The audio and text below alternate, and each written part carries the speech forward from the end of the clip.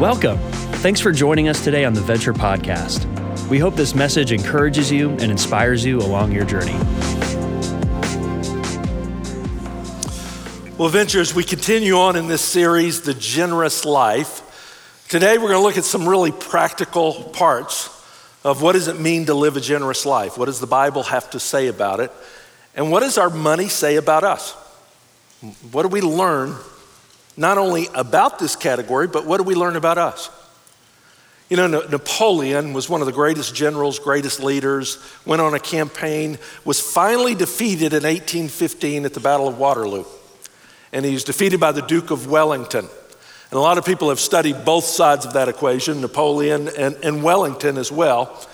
In fact, it's interesting, one of the latest biographies of Wellington that was written, the biographer said, I think I had a unique advantage of how he patterned his life, because he had researched and found Wellington's financial ledgers.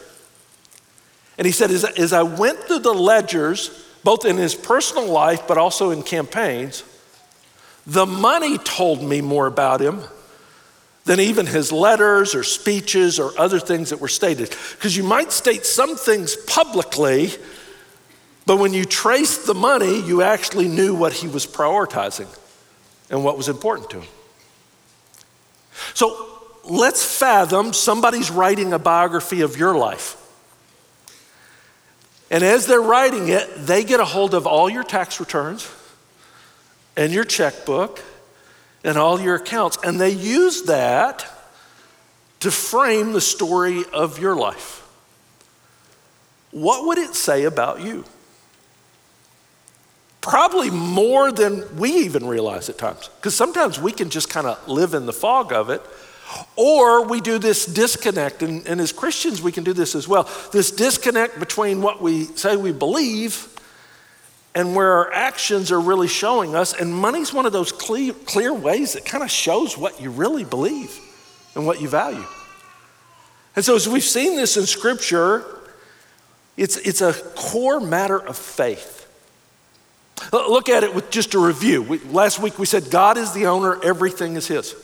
God's the owner, everything is His. And we believe this. It's said all throughout Scripture. The earth is the Lord and everything in it, the world and all who live in it. So if that is true, then when I frame how I look at me, I'm a steward responsible to manage the resources He's given me. He's the owner, I'm the steward of everything, all of it. My time, my talent, my treasure, all of it. And we looked last week as Jesus, and He talks a lot about this. Jesus taught about the parable of the unrighteous steward. There's kind of a strange story, but as Jesus taught in it, He said, one who's faithful in very little is also faithful in much. One who's dishonest in very little is dishonest in much. If then you've not been faithful in the unrighteous wealth, if you're not faithful now with what He's given you, then who will trust you with the true riches, those riches, those rewards, those eternal rewards? If He can't trust, he's looking at how you manage this now. And if you have not been faithful in that which is another's, who will give you that which is your own? Remember, all of it's God's right now, so we're stewarding, I'm managing God's. And He says He wants to reward you with that which is your own. And if you've not been faithful in that as a steward, then it has an impact. The third thing that we've looked at is that one day I'll give an account of my stewardship to Jesus. So one day I'm going to stand before Jesus and I'll give an account to Him. And we referenced it last week. I want to give you the verses from that. 2 Corinthians 5, Paul talks about this. He says, we must all appear before the judgment seat of Christ so that each one may receive what is due for what he has done in the body, whether good or evil. That judgment seat, and he's writing this to the people in Corinth. If you go to Corinth today, it's pretty fascinating. You can go, they've excavated to the time of Paul. You can see the road that Paul walked on, all the different parts. And the platform for the judgment seat is still there. And so you go to Corinth and there's this big platform that's there, and there was a seat that sat on top of it. And you could tell the power dynamics, because as you stand up to that platform, the platform comes to about right here. And so you'd be looking up at the judge, who in Corinth would adjudicate mainly on civil matters. The people came with that and they make judgment on it. And Paul says one day we as Christians are going to stand before Jesus at this judgment seat, this bema, and he's going to evaluate how we stewarded our lives. And in it, remember I told you, you're not going to be judged based on your sins. As a Christian, our sin's paid for. So we're not there sitting there going, oh man, I shouldn't have done all those bad things. No, if anything, Christ is the foundation. You're going to be judged on what you did to build on the foundation that he gave you. Look how he puts it in 1 Corinthians 3. He says, no one can lay a foundation other than that which is laid, which is Jesus Christ. He's talking about our salvation. We're believers. He did for us what we can't do. So I'm not building, I'm not trying to earn, I don't use my money to get right with God. The foundation's been laid in Jesus Christ. I'll never be judged on my sins if I'm in Christ. Now that alone should free most of us, that we just go, oh, I am so thankful for that. But then look what Paul says. He says on this, now if anyone builds on the foundation, so you're building on that. You're building a life. He pictures your life like a building. And you're either building a life of gold, silver, precious stones, or wood, hay, straw. Each one's work is going to be manifest. It's going to show for the day, that day of judgment, we'll disclose it. It'll be revealed by fire, and the fire will test what sort of work each one of us has done. If the work that anyone has built on the foundation survives, he'll receive reward. If the work is burned up, he will suffer loss, though he himself will be saved. So this isn't their salvation. Remember, the foundation is Jesus, but only as through fire. And this is pretty fascinating the way he puts this. He says, when you come, you stand before Jesus and your life is evaluated in that. And he's describing an eternal audit. Now, as soon as I use the word audit, we immediately go to the IRS. And we go, ooh, that's a bad thing. And the reason, you think about an audit, what do you have to do with the IRS? You have to show up and you have all your receipts and you got to show them everything and you got to prove to them. Because let's be honest, the purpose they're doing the audit is they want you to pay more. And if you didn't do it right, there's a penalty. No one ever gets audited by the IRS because the IRS has a suspicion you didn't take enough deductions. And so let us help you find some ways to get some more money. No, there's a purpose. They're looking at you, they're scrutinizing, and you got to stand there and prove it. Now, here's the great thing with the eternal audit. When you stand before Jesus, you don't have to show up with any receipts, okay? You don't have to have any of that. He already knows. He knows it all. So you don't have to prove anything to him. In fact, you stand in front of him, he's like, I know you know, we know, okay? So there's no discussion around that. Look at the purpose though. His purpose is not that you stand there to pay more. His purpose is he wants to reward you more. Isn't that fascinating? There's no penalty. There's no part of this where he's going, man, you didn't do this right. He's sitting there going, hey, I want to really look. Did you believe me when I told you about these things of eternity? Did you believe me when I told you how you could use your resources in these ways? Did you use your time, your talent, and your treasure in a way that you built your life on this? And I want to reward you in it. And I love this. Notice as well, you can choose to build a life that is totally for right now and right here and for ourselves. Even as a believer, he says some will build a life and everything in their life burns up. They're still saved. He said they're saved. You're still a Christian. You're still in heaven. You may smell like smoke a little bit. They're saved as by fire. And I love that. Even in that, God's going, I'm not forcing this on you guys.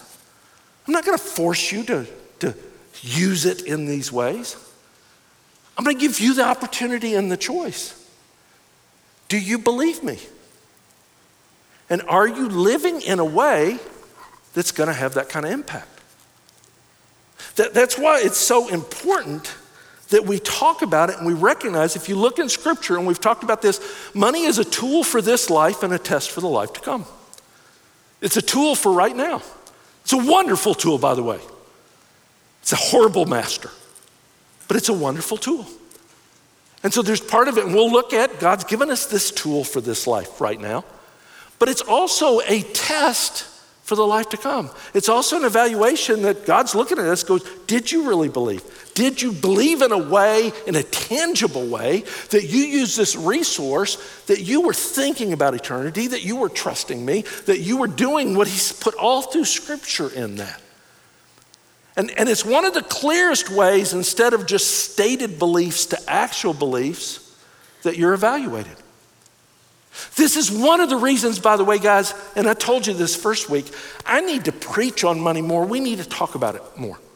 And here's why I say that. Have you ever had experience when you were in school or maybe you're in college and you come to the final exam and you start into the exam and the teacher's asking questions that you never talked about in class? You ever had that experience? And then you're like, we never talked about this. And they say, well, it was in the book. It was in the book, and the exam covers the whole book, and you're kind of left, that frustration. And here's what I don't want to happen to you. I don't want you to stand before Jesus one day, and you're in an eternal audit in your life, and he goes, hey, I really want to evaluate what you did with your treasure, what you did with your money, because it's a core part of this test to see. And you stand in front of him and go, well, we never talked about it in church. Preacher never talked about it because it made people uncomfortable. Hear me, it's on the test. And it's in the book. It's in both. And so we talk about it for your sake. Because I don't want you to miss out. That's the core reason that God teaches so much. Remember, he's not doing this for penalty. The penalty's been paid. He's doing this because as a gracious God, he wants to put reward on top of reward.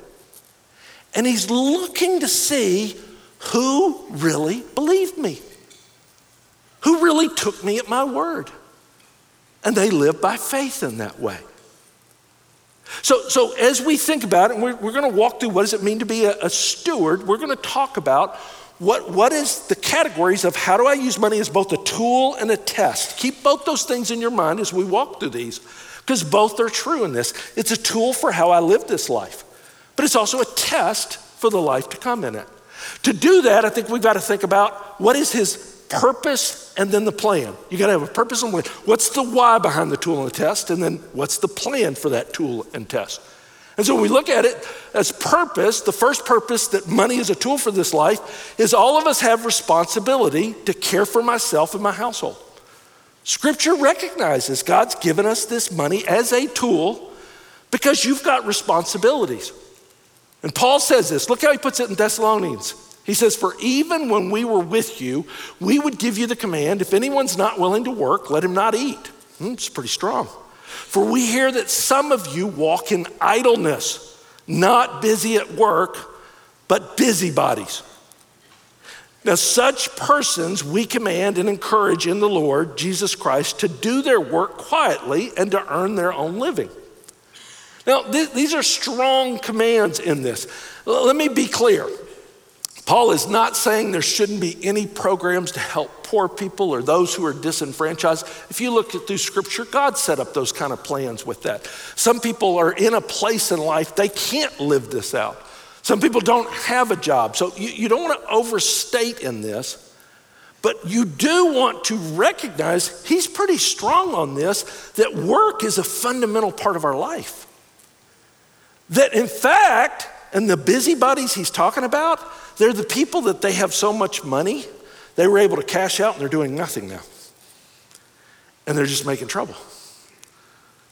And in fact, a lot of times when we frame life, what's the biggest goal when people talk about money in this?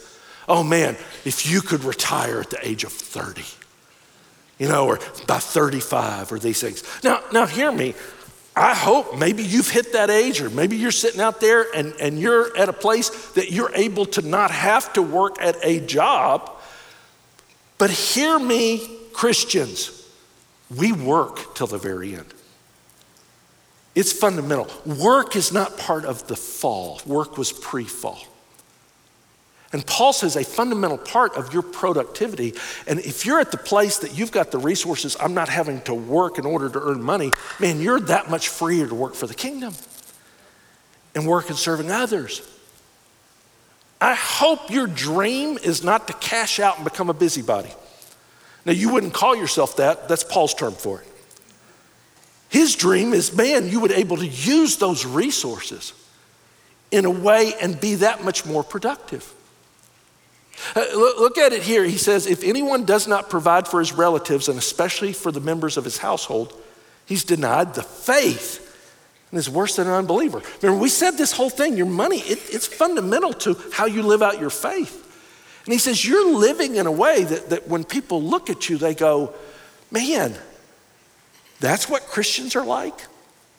And Paul says, no, we are productive. We are responsible. We are responsible for our household and our relatives. Now, one of the questions that I had come in on this was, okay, what about extended family? What is my responsibility with the extended family and what I should do?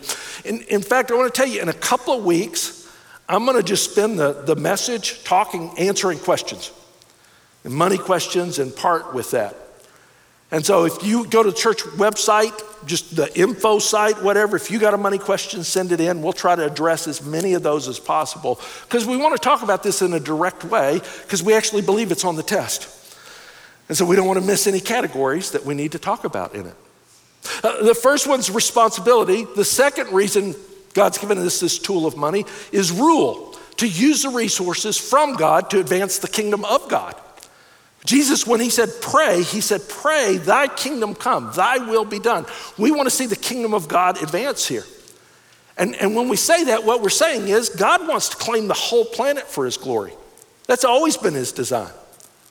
In fact, you go all the way back to the Garden of Eden, look at the fundamental command he gave to Adam and Eve. God blessed them, said to them, be fruitful and multiply and fill the earth and subdue it. Bring dominion over it. Have dominion over the fish and sea and birds and heavens and over every living thing that moves on the earth. There's this fundamental command of take this planet for his glory. And that's still hardwired within us. And that's a core reason that we use the resources he's given me. How am I shaping this planet for his glory? Now, one of the easiest ones that we immediately go to is giving. As I give to kingdom causes, as I give to missions, as I give to church, as I give to those things that I recognize, man, that is an outpost of the kingdom there. But hear me on this one, because too often, and I talk to a lot of friends that are businessmen.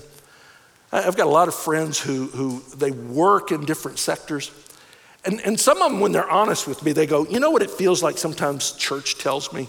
Church tells me that I'm only good for making money so I can give money to the church or I can give money to something.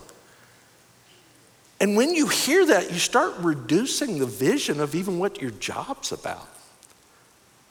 Guys, hear me, because remember, it's an evaluation of your time, your talent, and treasure, all of who you are. And when God talks about this, of course I want you giving to kingdom causes, but the resources and the money he's given to you is so much bigger than that. Some of you are forming companies that shape the planet for God's glory, that bring stability and life to families and homes. You're leading in a way in your practice, in your law firm, in your business, in your studies, in your artistic expression, in your household that you're keeping. All of those are expressions on this planet, and God looks at your sphere, no matter how big or small, and he says, yes, I want you claiming that sphere for my glory. That's my kingdom coming. So it's not just the money you make, it's the life you live and the company you form and the classes you teach. I hope we never reduce it down, that you ever feel like you're just earning a paycheck just to give to something good. What you do is good. And we don't tell you that enough. But it's hardwired in Scripture. So we have this money for the rule, the resources from God for the kingdom of God. And then the third part of it is as a reward, to enjoy God's good gifts as a measure of his grace. He gives us this, that we don't sit around going, oh man, I hate that he blessed me. If you look at it, I love this, Ecclesiastes says, everyone also to whom God has given wealth and possessions and power to enjoy them and to accept his lot and rejoice in his toil, this is a gift from God. There's a measure of grace as a good father that he has gifted you and he's gifted us. And we can live in that. But I've met some people, and especially Christians at times, they can't enjoy life at all. And it's usually based on a couple of things. It's usually either based on fear, because they're always afraid of what's coming. And so they live in fear, and that's usually an indicator in your heart that money's no longer your tool, it's become your master and your source of security. That you can't enjoy it even. The other side of it is guilt. Sometimes we feel guilty. I mean, we have, and of all the people on this planet, we've been the most blessed in it. And you could find a reason to feel guilty all the time. Now, you may have good reasons to feel guilty for how you're using your money. I don't know that. But as a category as a whole, it's really a horrible motivator. Because when people operate off of just guilt, they usually do whatever they can to alleviate the guilt real quick. And it's not something sustained with it. And by the way, God has never called us to feel guilty for something he gifted us. He has called us to be grateful. And gratitude actually will lead you to where you get more radical with what you do with your money than guilt ever will. And so you look at the purpose of this tool, if you just reduce it down, man, God's given me these resources so that I'm responsible. I take care of those, my household and those that God's given me. I have a measure of rule. I'm using it to shape this planet, that his kingdom comes, that this place looks more like that place in the way that I lead, the way that I use my resources, the way that I use my time, talent, and treasure. And then the third part of it, I step back and I go, God, thank you for your good reward. Thank you that I'll have a meal today. Thank you that many of us will go and watch a fun football game on TV this afternoon. Defining how it turns out may impact your fun, but there's a place of just resting in that reward with that and understanding those purposes. As you do that though, then you've got to think about a plan. You have to have a plan. And the reason I say this, look how scripture says, wise people think before they act, fools don't, and even brag about their foolishness. So wise people are always planning ahead. This is true in every area of your life. And so the question is, you have a pattern with your money, do you have a plan? See, a pattern is just what happens. And somebody can track what you think is important. You could actually track your own life with your own money. But Proverbs, wise people go, you know what? I don't want to just live a pattern. I want to proactively be thinking about a plan. And especially when I know this is one of the areas that God's going to look at me as a steward and go, how did you use the resources I gave you? What did you do with it? And by the way, he's not just going to ask you how much you gave away. He's actually interested what you do with all of it. How'd you live in a way that showed those purposes that he talked about? And if you went, let's say you were interviewing a financial advisor. You went to someone, you said, yeah, I want to give you my resources because I want you to invest them for me. And then you asked them, so, what's your plan? And if they looked at you and they go, oh, well, I don't know. We're just going to wing it. We'll see what happens next week. It's going to be a short interview, isn't it? You'd literally walk out, you'd go, there's no way I'm giving you my resource. You're winging it all the time. And yet, let me remind you again, every resource I have, God gave to me. And he's going, hey, what are you doing with it? And if you don't have a plan, you're winging it all the time. You got a pattern, you don't have a plan. As you look at it, good planning and hard work lead to prosperity, but hasty shortcuts lead to poverty. Now, some of what I'm talking in this next part of it, I would encourage you, everything that I've built on, this is designed for what does the Bible say to Christians about money? And so we're tying this to our fundamental beliefs at it. If you're here, maybe you're not a Christian, maybe you're early in the journey, maybe you're not sure what you believe in it. And you may hear part of this, you go, I don't even know that there's a heaven to come. I don't know that I'm gonna stand in front of Jesus one day. You may not believe that. I get that with it. We do, so that's why we're building off of this. Here's what I would encourage you. There's so much wisdom and truth in the Bible about money that you can learn from that. I would hope that you glean from it, but I just want to make sure you're clear. All of this is because of our fundamental beliefs in Christ that drive us in these categories.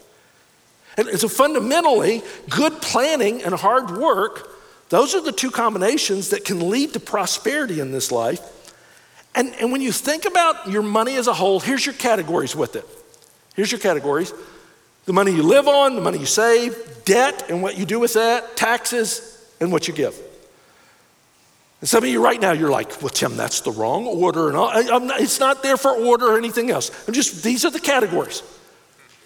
And there's great resources to help you in each of these categories. In fact, in your notes there at the very end, I put 3 books, 3 different and these are Christian teachers. They have great resources. They have budgeting resources. They have tools. There's classes on that. My goal today is not to dive deep in the weeds on all those things because there's so many good things.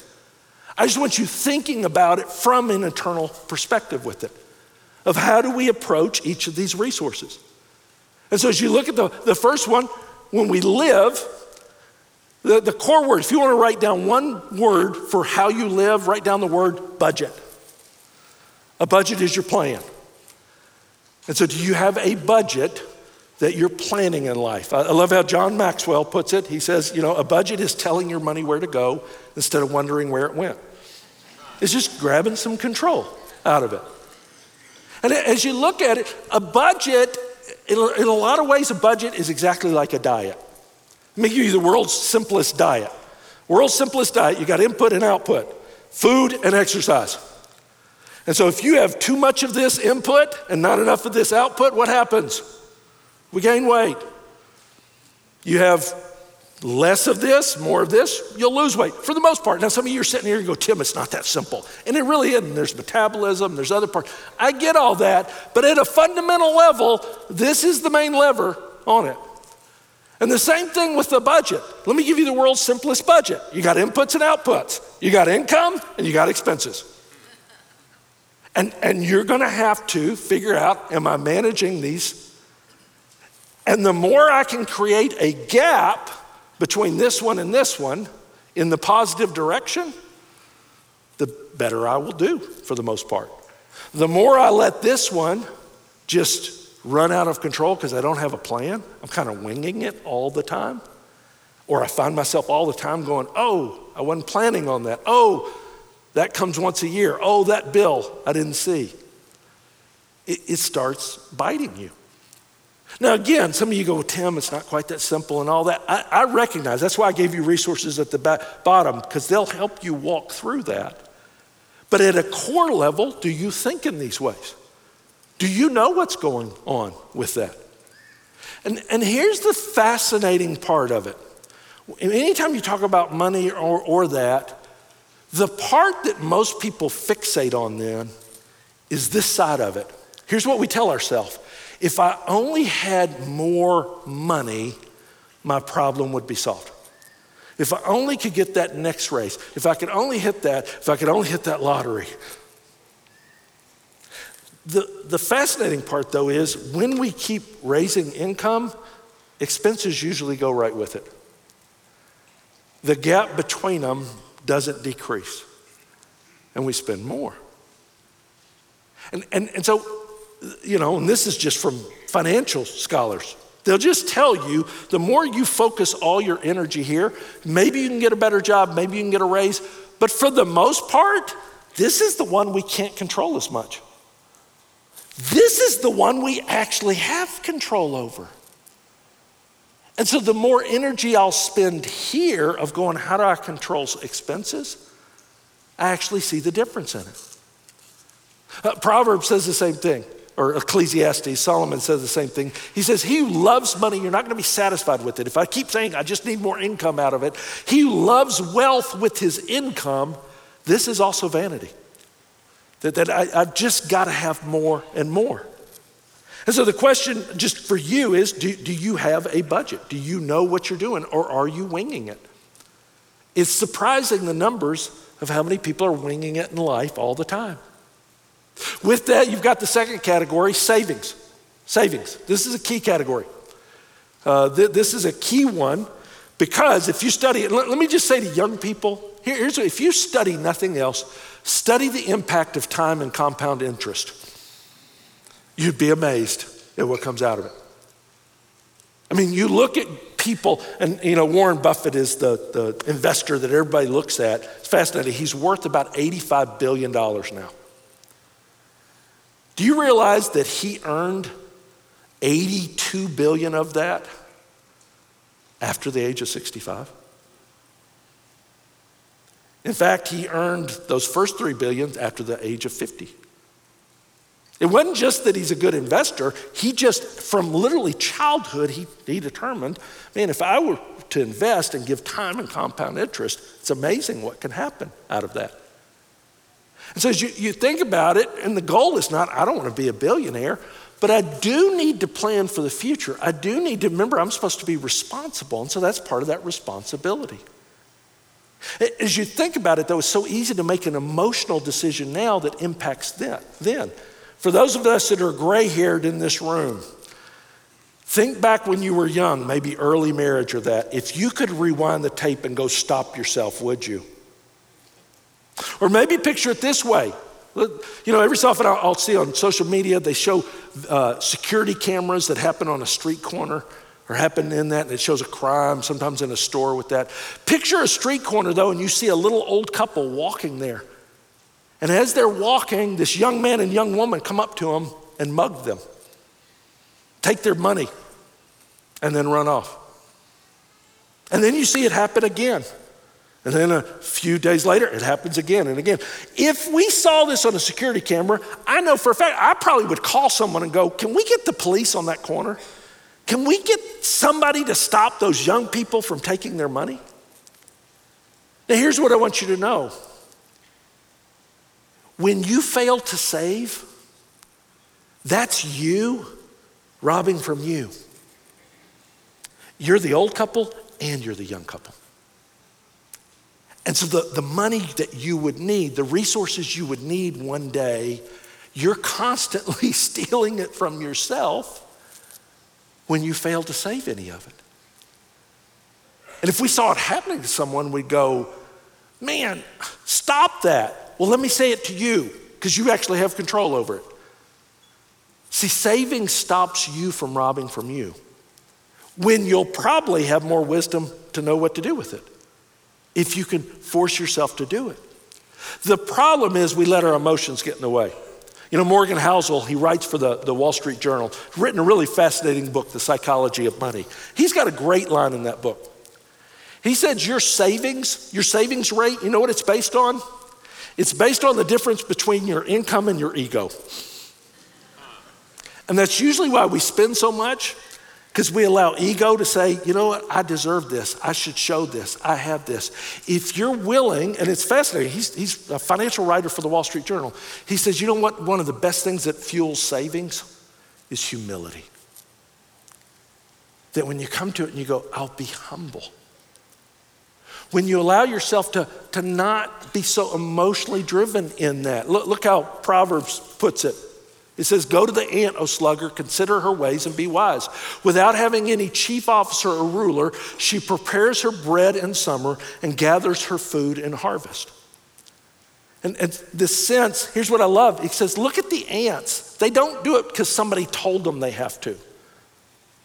And so one of the things I would encourage you the most, the more you can remove emotion out of savings, the more you make it something automatic, that you're not always making a decision. You just set it up that it's always taken out. A lot of advisors say you should save at least 10%. And if you'll do that as a young person starting out, it's amazing what can happen out of that. Now, as I say that, let me just flip it, because remember, we're talking about it from a biblical perspective, not just a financial advisor perspective. Can you save too much? Now, those of you sitting out there, some of you, you're the saver in the family. When I'll do premarital counseling, it's always fascinating. There's usually one spender and one saver. They're almost invariably the way they're wired. And the savers, if you're the saver in the family right now, you're sitting there going, no, you can never save too much. It's the godliest thing that you can do. It's fascinating to me. One of Jesus's harshest parables is about a rich guy who was great at saving. In fact, he had made so much, he had barns, he had warehouses. He had all of it, and he filled it, and he filled it, and filled it, and he reached the brim of it. And then he says, you know what I need to do? I need to build more. I need more accounts. I don't just need that IRA. I need this account, and I need this one, and I need that. And I don't just need this to live on in retirement. I need this. And it grew. And in the parable, Jesus looked at him and said, you fool. Life's done tonight. What were you saving it for? Now hear me, because I can feel the tension a little bit if you're sitting here. Yes, part of what I'm saving for is, remember, I'm responsible for my household and life, so I need to be wise in that. I don't need to rob from myself when I'm young so that I can be responsible. But I don't need to make savings the total source of my security. Because when you do, when it moves from tool to master, you'll never have enough in that account. That's why Paul warns in it. He says, teach those who are rich in this world not to be proud, not to trust in their money, which is so unreliable. Their trust should be in God, who richly gives us all we need for our enjoyment. That key part of that Paul teaches. That it's not your security, it is your responsibility. And there's a big difference between those. The third category then is debt. Debt. And the main warning of Scripture is avoid it. Avoid it. And again, this is why I encourage you, read some of the resources, because some people can teach. They'll say, you can't have any debt. You're not allowed to have any debt. I don't believe that's true. I think what Scripture's warning against is unsecured debt. And so if you have a mortgage on your house, that actually can be a great tool because you've borrowed that money cheaper and you've invested in a resource that's growing over time out of that. Now, you don't want to get too much house. You don't want to get to where you're upside down on the house. You don't want to always be borrowing against that house. Because see, in that moment, you've gone from a secured debt. If someone came to claim the debt, you have the house that it's secured to. If you get upside down with that, and some of you have experienced this, it's no longer secured by that, and so you're very vulnerable. Same can be true in a car. You can have a car loan, you got to be much more careful with it because cars depreciate so quickly. And so many people end up upside down in their car. And you're basically driving around in an unsecured debt. Here's the main thing Scripture's warning against in debt, and hear me with it. It's unsecured debt like credit cards or personal loan or anything. Because here's what you're doing in that moment. You've secured the debt to you. It's not secured to a house or any other resource. It's you. You sold you. That's why Proverbs, look how Proverbs puts it. It says the rich rule over the poor. The borrower is the slave of the lender. And when he talks about the slavery here, he's not talking about chattel slavery that was practiced in this country. Chattel slavery is where someone is sold into slavery. Someone has no control of their life. It's horrible injustice. We're still feeling the impact of how horrible that is. What he's describing and what was practiced at that time and was practiced in the New Testament was a form called indentured servitude or slavery. And this is where you sold yourself. So let's say you had a bill and you had nothing else to do, or sometimes people would do it, I want to start a company or that. You would go and sell yourself as a bond servant, an indentured servant, for a certain amount. You'd work out the contract with them. You'd say, hey, for this amount of money, how many years or how much time would I have to serve in this role in order to pay that off? And that's what he's describing here. That's what you've done when you use a credit card. When you use any resource that's not secured anything, you sold part of you. And in fact, you do well if maybe you've got a lot of unsecured debt. Just sit down and figure out how much you make an hour. I mean, maybe you're paid in yearly, whatever. You can do the math pretty quick. How much does an hour of my time cost? How much do I owe? Oh, that's how long I'm an indentured servant. And so the Bible's going, you don't want to live that way. It robs you of you. It robs you of your time and your dream and your resources. And so one of the most fundamental things you can do is say, I want to reduce that. I don't want to live in that. And you say no to that debt. Let me give you two more categories and we'll finish out. Taxes, this one's not hard. Pay them. Pay them. I mean, Romans 13, he said, for this reason you pay taxes, because they're God's ministers. The authorities are ministers of God, attending to this very thing. Pay what is owed them, taxes to whom taxes are owed, revenue, respect to whom respect is owed, honor to whom honor is owed. And so we pay our taxes. And you go, Tim, I have no choice in the matter. I've known some, they go, man, our government's doing such bad things with it, I am not paying a dime with that. Paul lived under a government that did really bad things. He still said, hey, this is part of the system, you pay your taxes. Now, I hope you find every deduction you can. I hope, seriously, I'm not saying this that you just blindly in the system with that, but there is a core part that you pay your taxes.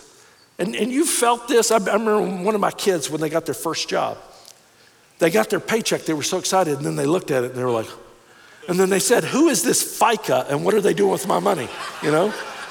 That sense. Now, it is fascinating to me when it comes to taxes, we plan for it because we know there are consequences if we've not planned accordingly. We actually believe what the government says they're going to do.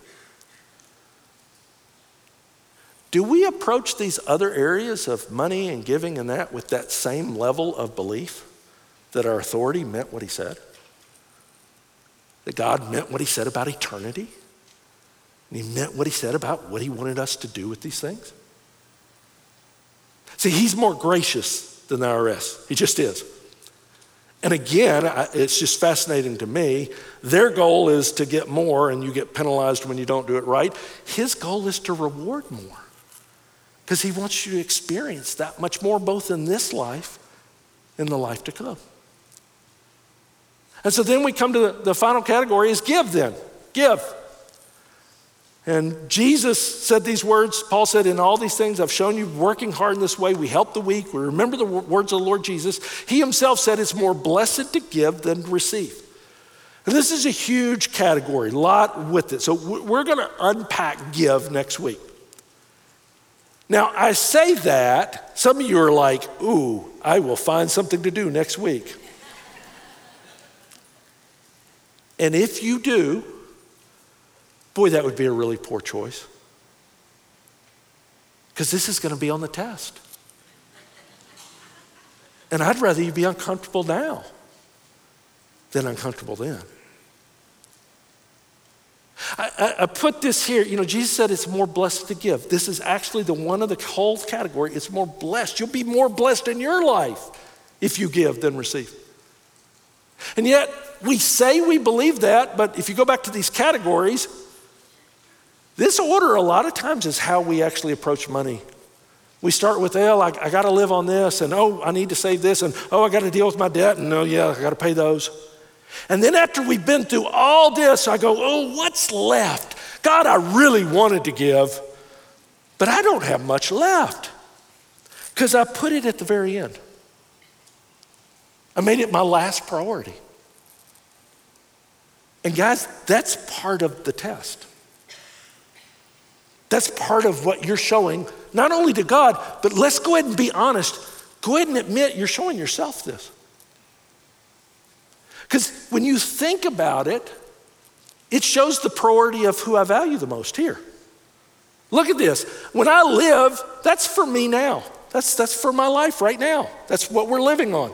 And when I save, that's for me in the future. And when I pay debt, that's for me yesterday because I already got it, now I got to pay for it. And taxes, I know some of you are going, well, that's not for me. Yeah, it is actually. That's for me to stay out of jail. It is. And then I come to the last category, and it's for God and for others. Remember Jesus said the words that if you wanted to reduce all of Christianity, what do you reduce it down to? You love the Lord your God with all your heart. You love others as yourself. He says this is the core of what you actually believe. But our practice actually is telling us, I think I love me more than any of those. That's why we have to talk about it. That's why we have to face it. That's why we have to embrace it. That Jesus really meant when he said, it is actually more blessed to give than receive. I don't want you to miss out on the reward of giving in this life. I don't want you to miss out on the reward of security when money's no longer your master and it becomes a tool. I don't want you to miss out the reward of what God wants to do through you in your work and your business and all that comes with it. And I don't want you to stand in front of Jesus one day and he says, hey, let's talk about this. And you say, well, I was never taught this. It's on the test. And so for our sake and for eternity and for life now, this is why we evaluate it and we take that hard look so that we can experience all that God's given us. And so next week, we're going to dive in that much more.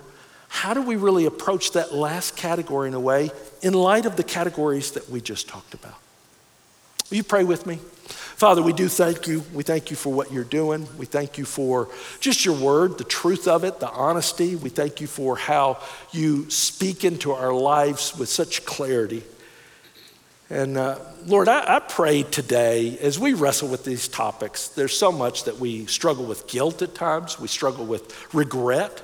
We struggle with the different ways that we approach this. And so, Father, I pray that you would just go before us. Would you work in hearts today? Would you give us a measure of grace where we need it? There's some people today, they just need the grace that you're a God of new beginnings. And so today's the day of new beginning. Lord, I pray there's some people in this room, I've looked at their faces, they've been faithful for years with what you've given them. I pray they'd have that sense of dad just looking down going, well done, well done. Lord, for those who are just starting on this journey, would you just convince them in their heart right now, it's not what you want from them, it's what you have for them. That you're not a God who penalizes, you paid the penalty. But you're a God who loves to reward when we take you at your word. And so we pray these things in Christ's name. Amen. We hope today's message encouraged you in your journey of faith. To keep up with the latest messages and what's happening, make sure to subscribe to this podcast and visit venture.cc.